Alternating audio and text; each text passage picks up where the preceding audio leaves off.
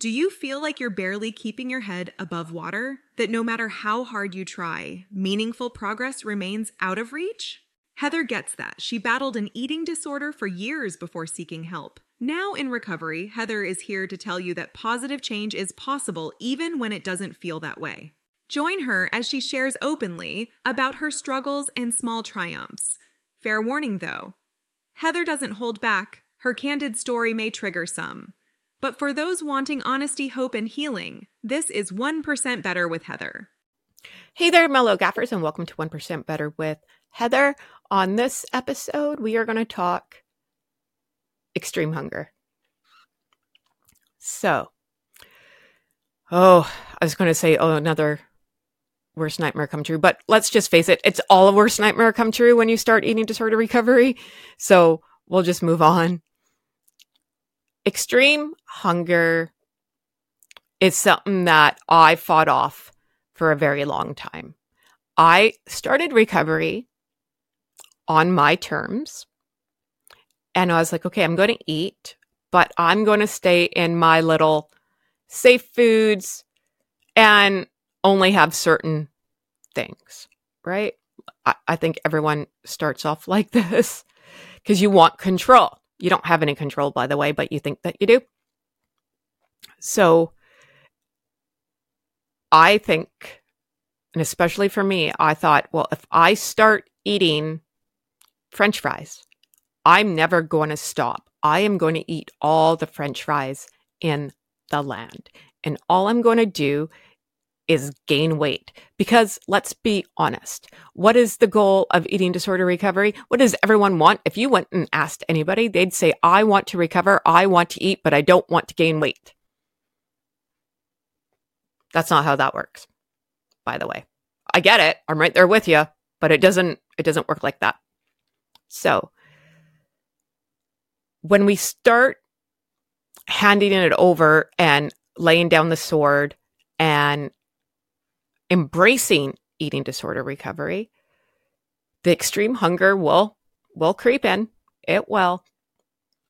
And some days were easier than others for me to embrace it. But as soon as I did that, that's the fastest way, obviously, to repair your body. And you're going to be out of this eating disorder hell so much faster. The more you think you have control, the further down the pit you're going. You're not going up. Hate to break news to you. My extreme hunger started at, I think I'm like 2 weeks in, 3 weeks in. And then I went on an every 2-hour schedule. So I was eating every 2 hours. I was waking up. I was having 2 English muffins with a jar of peanut butter.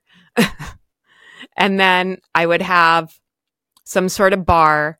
And then I would have lunch. And I go in phases. So when I latch onto something, I eat that until I'm sick of it. And then I move on. So this was my chicken salad phase. So I'd make chicken salad on bread and I would eat cheesies. I'm not a cheesy person, but for some reason cheesies were it. So I was eating 2 sandwiches plus cheesies plus all the mayo in the land and all the Chipotle mayo in the land. I'm a dip kind of person. I was dipping. It was something else, let me tell you. 2 hours later, I was having a snack. And then this is where the cookies, and my favorite cookies from 7-Eleven. I'm not sponsored by 7-Eleven. I should have taken out stock in 7-Eleven. All those cookies that I bought there, they have oatmeal raisin ones. So good. I was eating like a package a day. And so that went on. And then I would have dinner, which was another 2 sandwiches, chicken salad sandwiches, and cheesies, and some sort of drink. I'm not a big pop drinker, so I normally drink like tea. And I was drinking a lot of peppermint tea because it helps with digestion. So that was a good 2 weeks of that. But also 3 o'clock in the morning would come and I would have to go into my freezer and get something to eat because I wasn't sleeping. I'm like, oh no, I need a carb. So I had Safeway brand muffins in my freezer, and I would eat a brand muffin with a gob of butter. And if you live in Canada, you know butter prices. Holy cow. So, but it was worth it. And then that would go the next day, the next day, the next day. And then I would find something else. I would go on another kick for lunch. It was always an English muffin. I love English muffins with a jar of Kraft peanut butter. I'm all over it. That was always my go-to, but I really liked it. Oh, and then I did do the cereal. I don't know what it is with starting eating disorder recovery, but you will start with cereal. I ate my weight in Chex Mix. I should have bought in stock out in Chex Mix. I should have bought stock a lot of places. I'd be like super rich right now. But cereal is a thing, and that I don't know why. It's just easy. So and then I started eating like Raisin Bran cereal and all the cereals in the land, but always had to have cookies, always. And that's how it went. And yeah, was I eating around the clock? Yes. But eventually, it does stop. It does. It was only, how long was I in my extreme eating? Well, it teetered off. So I went from eating brand muffins at 3 o'clock in the morning to eating donuts at midnight to only needing like a yogurt at midnight and I could go to sleep. And then I would sleep till 5 a.m. and maybe breakfast was a little bit earlier than it was the other times. So it does teeter off. By Easter, I was okay. So that was April. I'm not here to bullshit you. It's going to be a bit probably. And every body is different and everyone's going to react differently. But there is no getting around extreme eating. There isn't.